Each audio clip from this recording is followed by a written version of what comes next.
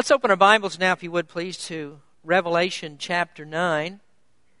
Before I get into the message tonight, some of you may be wondering about the title to this message. In 1973, Bob Dylan wrote a song for the movie Butch Cassidy and the Sundance Kid, and the name of the song was Knock, Knock, Knocking on Heaven's Door. About 6 years ago, it was right after I became pastor of the church. I think it was in the first month after I became pastor, I preached a message with that title, Knock, Knock, Knocking on Heaven's Door. And when we printed out the title of the message and before I preached it, there were lots of people wondering, did they do the right thing when they chose me to be pastor, because I had a Bob Dylan song as the title of the message.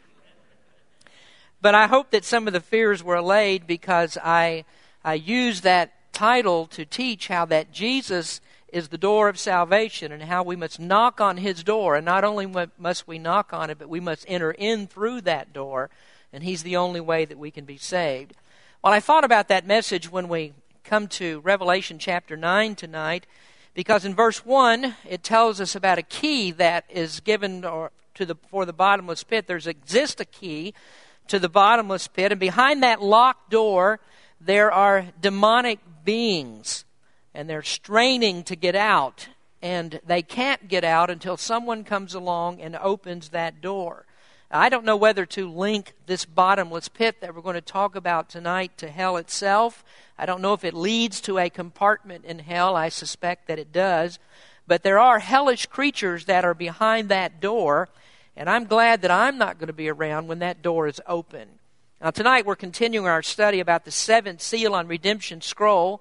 That is the title deed to the earth, and the title deed has 7 seals on it, and when each one of those seals is broken, there's a terrible judgment that's poured out upon the earth. And the 7th seal that we're studying now is the worst one of all, because this is the one that is the final battle, or leads to the final battle for the earth. Under this 7th seal, there are 7 angels with 7 trumpets. There are a different grouping of these trumpets. There are 4 trumpets that are grouped together, and then comes the next 3. And when we come here to Revelation chapter 9, the first 4 of those trumpets have sounded, and now comes those last 3. And these are really frightening and just utterly unimaginable for us. Well, tonight we're going to study the 5th trumpet as we knock on hell's door. So let's look, if you would please, in Revelation chapter 9. If you'd stand with me, please. We're going to read the first 12 verses of this chapter. Revelation chapter 9, beginning at verse number 1. And the 5th angel sounded, and I saw a star fall from heaven unto the earth, and to him was given the key of the bottomless pit. And he opened the bottomless pit, and there arose a smoke out of the pit, as the smoke of a great furnace. The sun and the air were darkened by reason of the smoke of the pit. And there came out of the smoke locusts upon the earth, and unto them was given power, as the scorpions of the earth have power. And it was commanded them that they should not hurt the grass of the earth, neither any green thing, neither any tree, but only those men which have not the name of God in their foreheads. And to them it was given that they should not kill them, but that they should be tormented 5 months. And their torment was as of the torment of a scorpion when he striketh a man. And in those days shall men seek death, and shall not find it, and shall desire to die, and death shall flee from them. And the shapes of the locusts were like unto horses prepared unto battle, and on their heads were as it were crowns like gold, and their faces were as the faces of men. And they had hair as the hair of women, and their teeth were as the teeth of lions. And they had breastplates, as it were breastplates of iron, and the sound of their wings was as the sound of chariots of many horses running to battle. And they had tails like unto scorpions, and there were stings in their tails, and their power was to hurt men 5 months. And they had a king over them, which is the angel of the bottomless pit, whose name in the Hebrew tongue is Abaddon, but in the Greek tongue hath his name Apollyon. 1 woe is past, and behold, there come 2 woes more hereafter. Let's pray. Heavenly Father, we thank you for each one who's come tonight for the study of your word. We ask you, Lord, that you'd give us some understanding of what you have here in the book of Revelation. A terrible time that's coming upon the earth. But those of us who are saved, who know you, we have no fear of these times. And even though we're talking about demons tonight, we have no fear of demons, because we know that you are more powerful and your Holy Spirit lives within us. Blessing the message tonight. In Jesus' name we pray. Amen. You may be seated. In the 8th chapter, we saw that there were 4 trumpets that were blown by 4 angels. And the 4 trumpets that those angels blew bring a judgment directly upon the earth. We learned about how vegetation is burned up, how the waters are polluted, how that sea life dies, how that the sun, the source of the earth's light and heat, and the stars, those are blacked out. And then after those judgments, there's an angel that flies in heaven, and he comes with a solemn warning, and he says, "Woe, woe, woe to the inhabitants of the earth by reason of the other voices of the trumpet of the 3 angels which are yet to sound." And so chapter 9 begins with the blowing of a second group of trumpets. And these are not trumpets that have judgments upon this planet Earth, but rather these are trumpets that are blown to inflict pain and suffering directly upon men. Now, the 5th trumpet is described in these 12 verses that we've read tonight, and this relates to the unleashing of a terrible horde of demons upon the earth that will pursue men and inflict a very horrible sting. Verse number 1 says, "And the 5th angel sounded, and I saw a star fall from heaven unto the earth, and to him was given the key of the bottomless pit." Now, first we're going to talk tonight about the destroyer. In chapter number 8, I should say, there's a star that falls from the heavens. And the star that we see there must be something like a meteor or as a comet that crosses the path of the earth and then poisons 1/3 of the earth's fresh water. That's a star that's inanimate. But here we see that there's a different kind of star in verse number 1 of chapter 9, because you'll notice here that in chapter 9, this star has a personal pronoun attached. The star here is called him. And so that tells us that the star here is used in a symbolic way. And we've talked about the use of symbols versus things that are literal. And here is a place where we can tell that this is a symbolic star and it relates to someone who is a real person. And here I have no doubt in my mind that it must be talking about Lucifer. Here it's talking about Satan, the one who, in the book of Isaiah, tried to exalt himself above the stars of God. There he's called the son of the morning, which literally translated means the day star. And so I believe that this is Satan, and we have a reference here to Satan's fall. John says, "I saw a star fall from heaven." Now actually, the word for fall there in the Greek, it's a past tense word. It means fallen. I saw a star that had fallen. So it's in past tense, and it doesn't mean that Satan fell when John saw him, but that he had already fallen from heaven. In Luke chapter 10, verse 18, Jesus said, "I beheld Satan as lightning fall from heaven." And so rather than seeing a star fall, John saw Lucifer. He saw this star, this angel that had already fallen. And here he says, "To him was given the key to the bottomless pit." I want you to notice 2 things here about Lucifer. First, Satan does only what he is allowed. Now, Satan tried to exalt himself above God, but as powerful as he has no power except what God allows him to have. Now, Satan would love to have free reign upon this earth. He'd love to wreak as much havoc as he possibly can in any kind of supernatural way that he can. He'd like to destroy this world if he could and destroy God's people if he could. But God only allows Satan to have so much power. Now today, while the church is the plan and the program for God in this world, Satan has had his power limited by Jesus Christ. Matthew chapter 16, 18, Jesus said that the gates of hell will not prevail against his church. And so we know that the church can never be destroyed because Satan's power is limited. He has no power except what God allows him to have.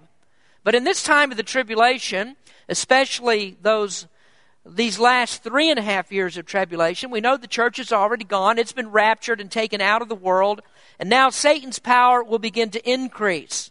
And that's because God allows him more latitude. God is going to lift the restraining power that he has over much of the evil that takes place in the world. I didn't give you the scripture on your lesson sheet tonight, but you might want to read 2 Thessalonians chapter 2, and that'll tell you a little bit there about how the restraining power of God will be lifted.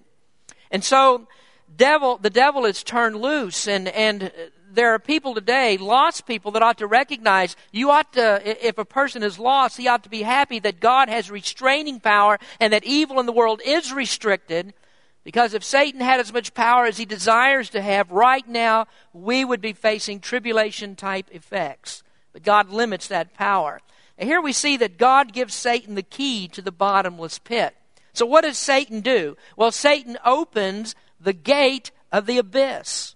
Now, this is one of the most fascinating parts of Scripture. It's really hard not to be interested in this because these are the kinds of things that pique people's interest. I mean, naturally it does that.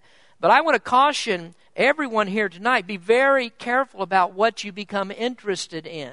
Now, if you're going to be interested in such things, then take it all in the light of God's Word, because what we're talking about here are forces of darkness. It's an evil that we certainly do not want to mess with. Well, there are many people that like to dabble in the occult, and they think that that's maybe perhaps harmless, and they like to delve into these things about demonic powers. Don't become too interested in that. I mean, the devil has ways to work with curious minds, and the devil can entrap people. He can put them into evil that they couldn't even imagine. And some things the devil does, we know without the absolute power of God, we cannot resist. And for lost people especially, you would never want to mess with the devil because he can lead you into paths and ways that you simply do not want to go. So I would encourage anybody, if you have a Ouija board, I don't know if anybody has one of those anymore, but if you had one, throw it out. And if you read horoscopes in the newspaper and you pay attention to those kinds of things, stop it. It has no bearing at all on the life of a Christian or a lost person either. It's demonic, and you ought not to have a part of it, so don't read that stuff. Now here, though, Satan is given the key to the bottomless pit, and that tells us that Satan does not have that key right now. God is the one who controls hell. And many people are confused about that. They think Satan is the one who controls hell, but he doesn't. God is the one who controls it, and not until God allows him to do whatever he's going to do will Satan ever have any type of control.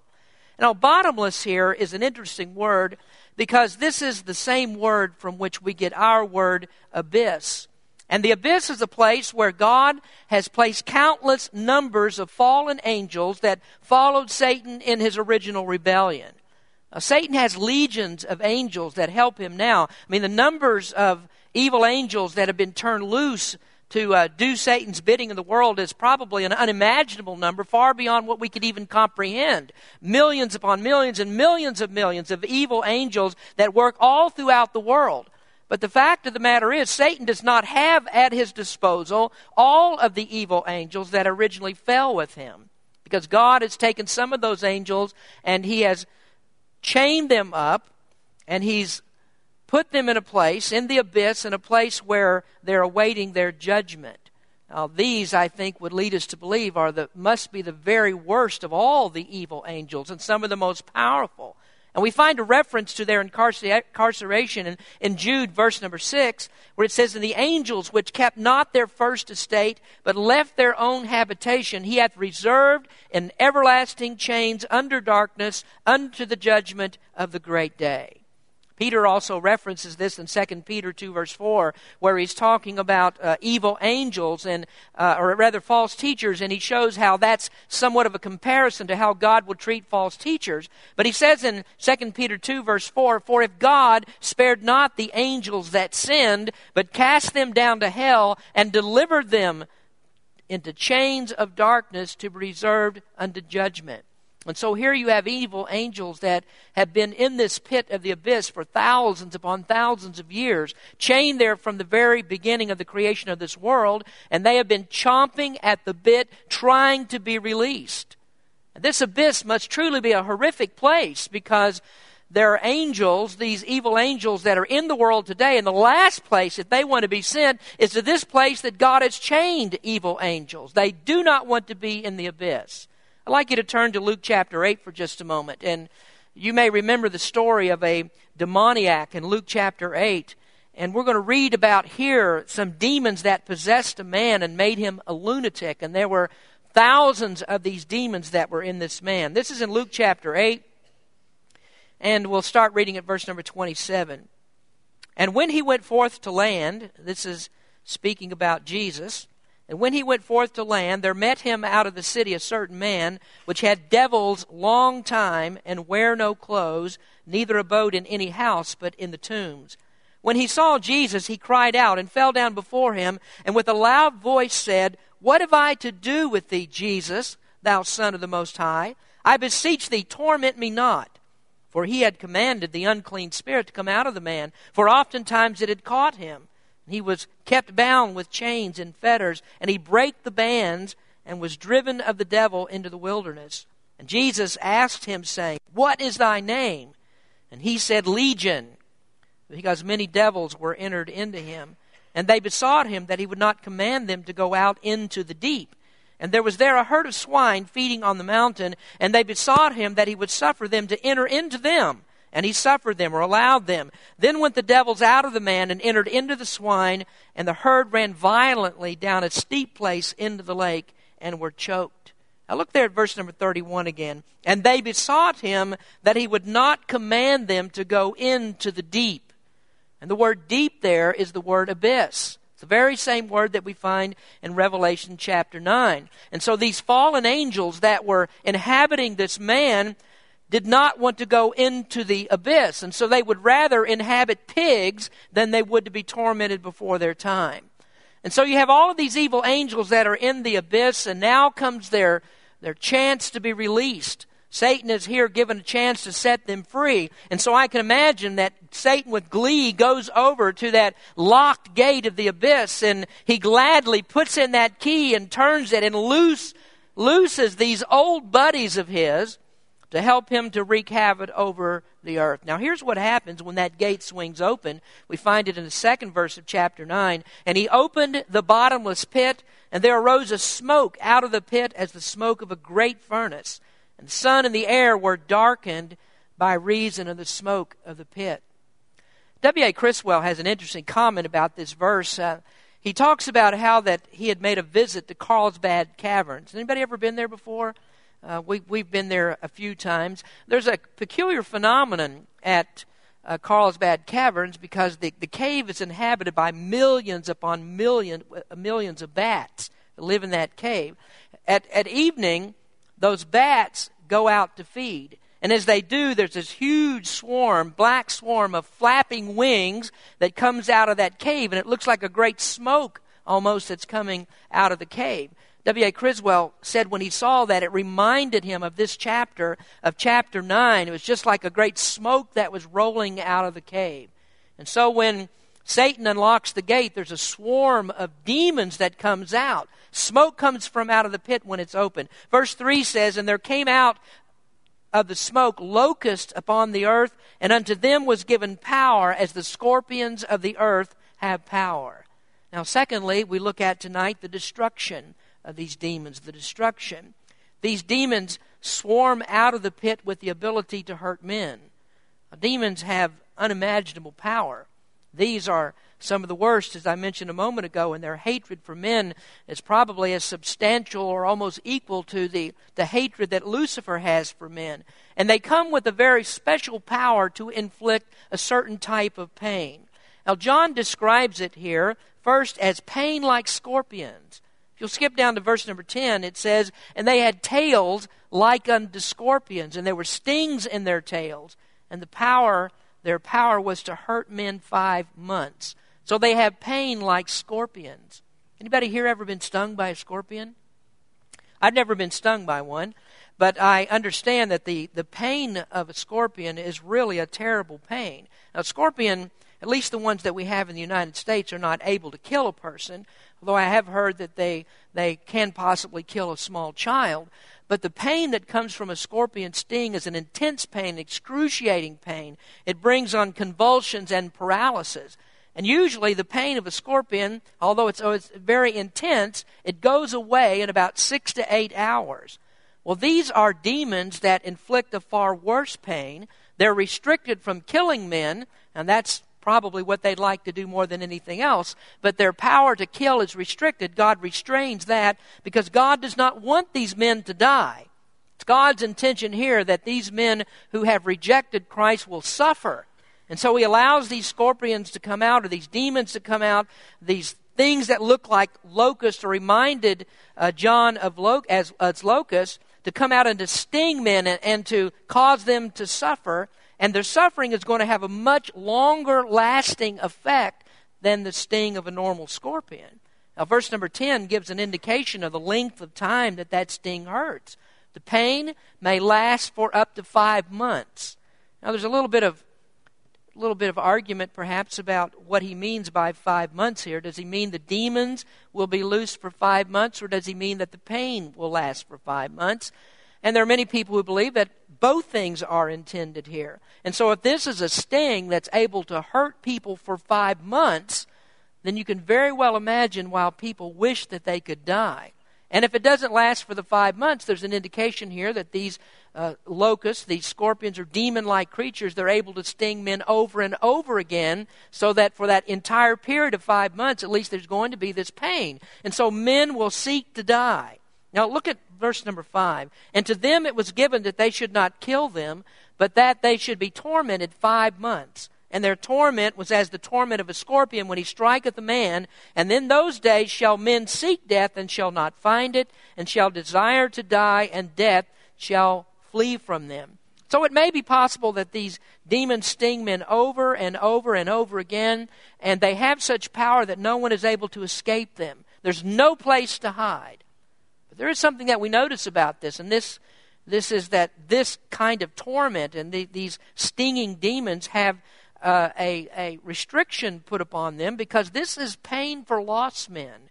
This is limited. They can't hurt those that are sealed by God. So we would say then that they are powerless against the sealed. God has a mark upon his own people. Now remember, there are people that are living during the tribulation time who have heard the gospel message. Some of them will believe.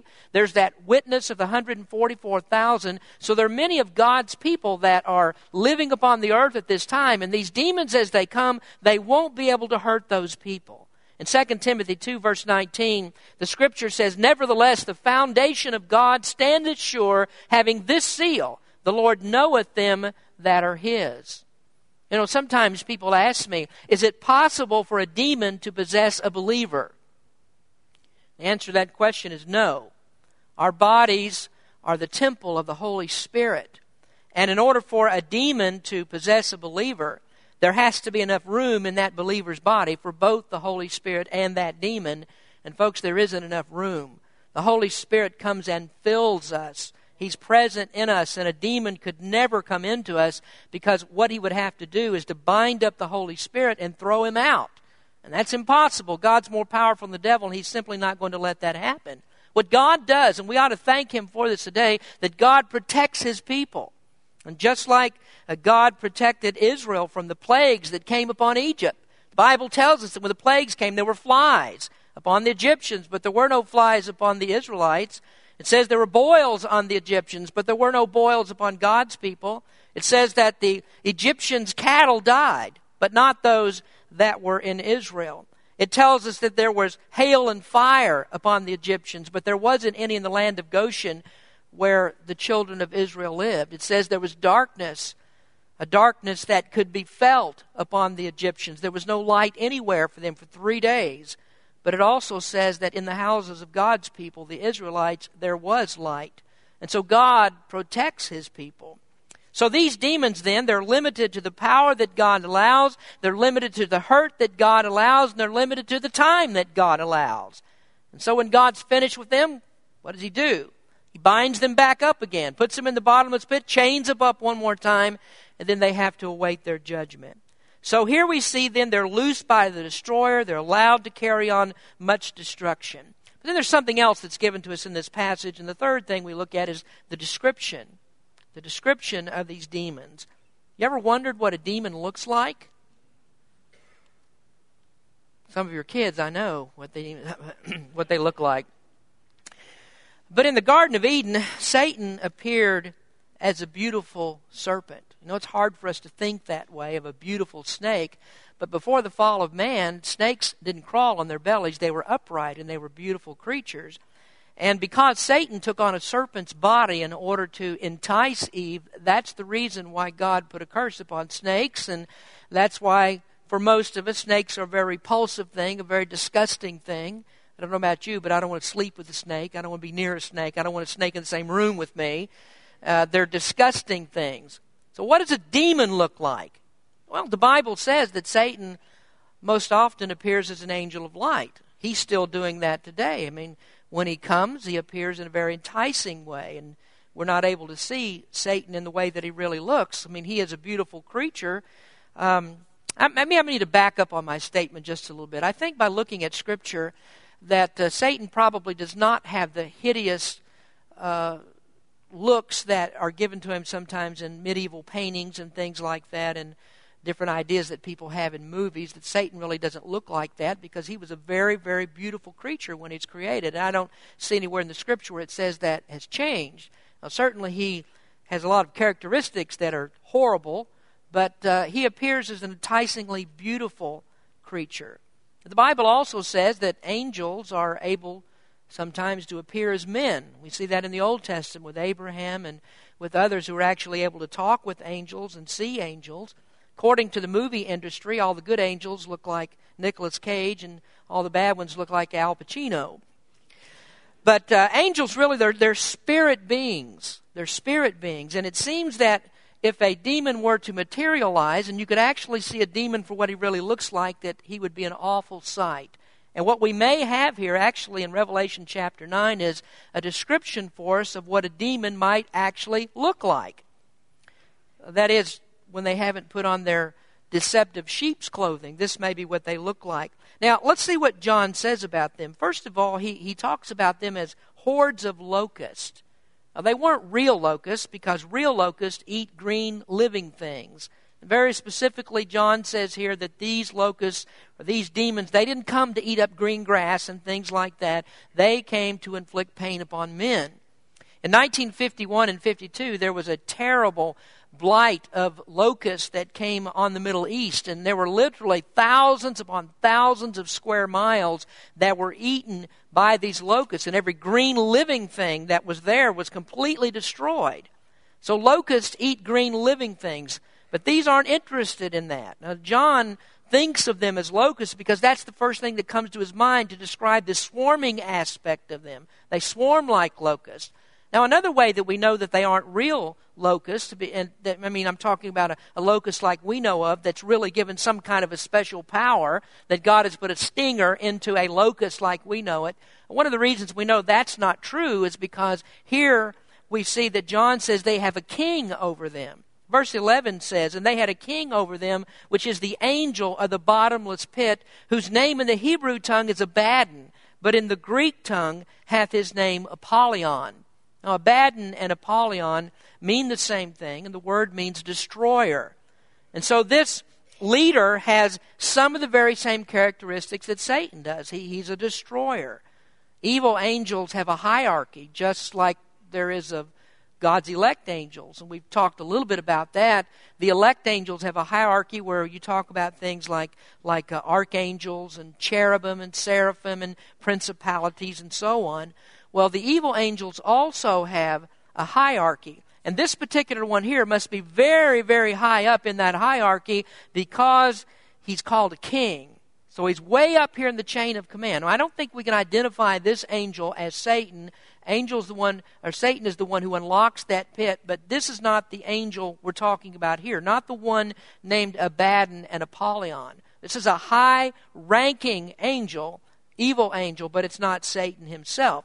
Now, John is very careful to point out that these are not real locusts because of something that's said in the Bible much earlier than this. Solomon said in Proverbs 30, verse number 27, "The locusts have no king, yet they go forth all of them by bands."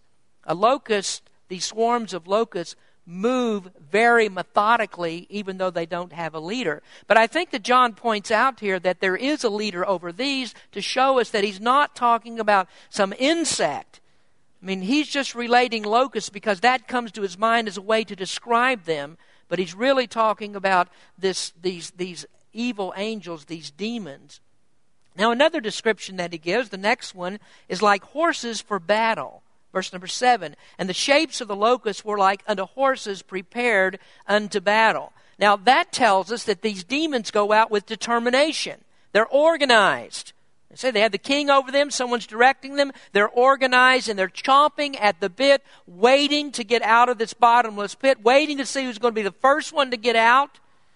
In the Old Testament, the prophet Joel gave another preliminary glimpse of these very same demons. He wrote, "The appearance of them is as the appearance of horses, and as horsemen so shall they run. Like the noise of chariots on the tops of mountains, they shall leap. Like the noise of a flame of fire that devoureth the stubble, as a strong people set in battle array." And so this appears to John as horses prepared for battle. Third thing he says about them is they have heads with crowns. And on their heads were as it were crowns like gold. Now the purpose of the crowns is to speak of their invincibility. And I can imagine that as John is writing this, he's thinking about Rome. And he's thinking about legions of Roman armies. And he's thinking about the invincible power of Rome. At John's time, Rome pretty much had their way any place that they wanted to go. I mean, the Jews fell to the power of Rome. They had everything that they wanted. So I think that that's what John had on his mind. Now, of course, again, if these were real locusts, then what men would do, they'd just jump in a crop duster and start spraying them with insecticides. I mean, like Calvinist pesticides. They would try to get rid of them all and spray them and wipe them out. But the result is the same, and that is the pesticides are harmless, just like those other pesticides were harmless against our doctrine, of course. Some of you have no idea what I'm talking about. Number 4, another description he gives, human faces. And their faces were as the faces of men. Now, that tells us that these demons are intelligent. We're not talking about an insect here. We're talking about something that's intelligent. They aren't blindly hurting people. I mean, they have a cold, calculated method to their attacks. They know exactly what they're doing. And they are so intelligent that they're able to anticipate the moves of those who try to avoid them. They're smarter than you are and smarter than me. A 5th description that he gives, he says they have hair like women. And they had hair as the hair of women. Now, men, I wouldn't encourage you to try this at home. The next time that your wife goes to the beauty shop, when she comes home, notice her and tell her how good she looks. Don't tell her, well, your hair looks like a bunch of demon locusts. Don't do that. The hair here, I think, has something to do with the seduction. Saying they have hair like women has something to say about the seduction of these locusts. I remember when my dad used to preach on this. This is way back in the 70s. He would preach on this, and at that time he liked to relate this hair like women to hippies. Sorry, Bob, but the hair like women was like hippies. And he liked to make a point out of that. He said they're just like demon locusts is what those hippies are. But anyway, I think the hair here talks about the seduction of these demons. So people, they get very interested in the occult and things like that, like I mentioned just a moment ago. And the devil knows exactly how to suck you in. He knows, he sets the trap. He's alluring. He tries to get you into that trap. Now, the next thing that John says about them, he says they have teeth like lions, and their teeth were as the teeth of lions. The Scriptures refer to Satan as a roaring lion. Satan loves to sink his teeth into those that are unsuspecting. Now, there's a peculiar aspect, really, of a lion's bite. The jaws of a lion are so strong that when it bites, it can actually snap the spinal cord of an animal with ease. If you ever watch Animal Planet, you ever noticed how an animal or a lion attacks another animal? The thing he does, he jumps on its back, and he heads right for the back of the neck. And the lion with those strong jaws can snap the back of the neck of that animal.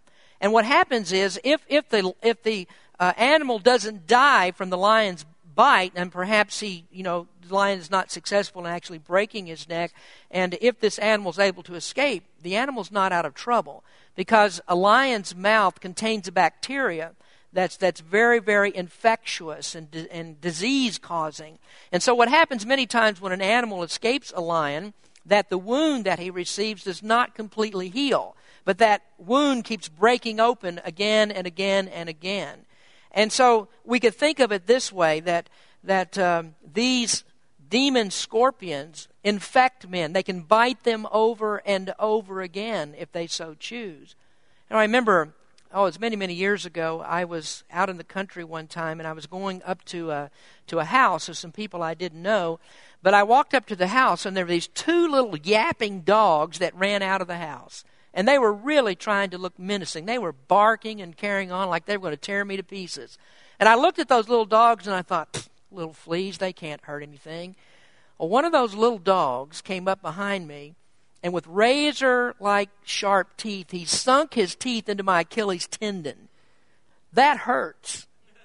And I think about these demon locusts. They're not as big as lions because John doesn't compare them to that in that way. He says they look more like locusts. Now, they're probably something maybe smaller, but imagine those sharp little teeth that are able to bite people and with the pain that's going to come from that.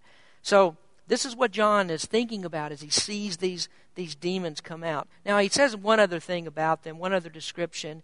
He describes their torsos as armor, and they had breastplates as it were breastplates of iron. Now, again, I think that John is probably thinking about Roman soldiers of his time. The soldier would wear a breastplate, and of course he wore that to protect himself from arrows. It was worn to protect from daggers and from swords. And so these demons, to John, were just like row after row of an advancing Roman army.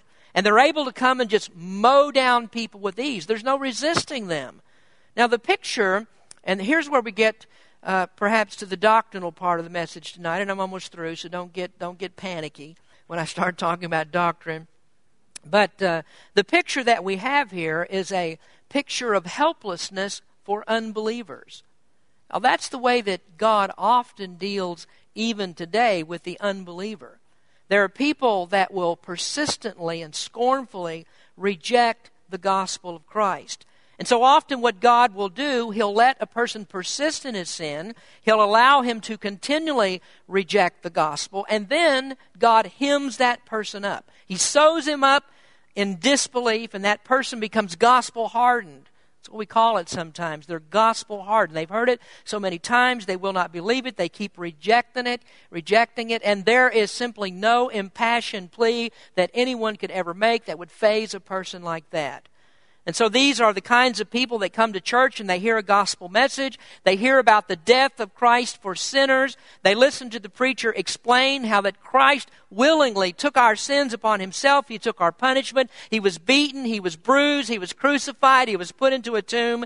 They can listen to that, and they sit there and they mock and they make fun of and they laugh at this whole prospect that they're sinners and they're on their way to hell. You know, I've related a few times to you a little bit of my father's testimony. He went to church. If you remember, some of you may remember, the first time he went to church was to hear his cousin preach. Now, this was a cousin that ran around with my dad all of the time, and they were both evil. Now, my dad was not a drinking man or anything like that. Most people wouldn't consider him to be a very bad guy at all. But he didn't care anything about Christ. He was a sinner. He was lost. He didn't care anything about the things of God. And this cousin that he ran around with was the same way. And so his cousin got saved. He went off and to school and learned how to be a preacher, got some studying, and came back.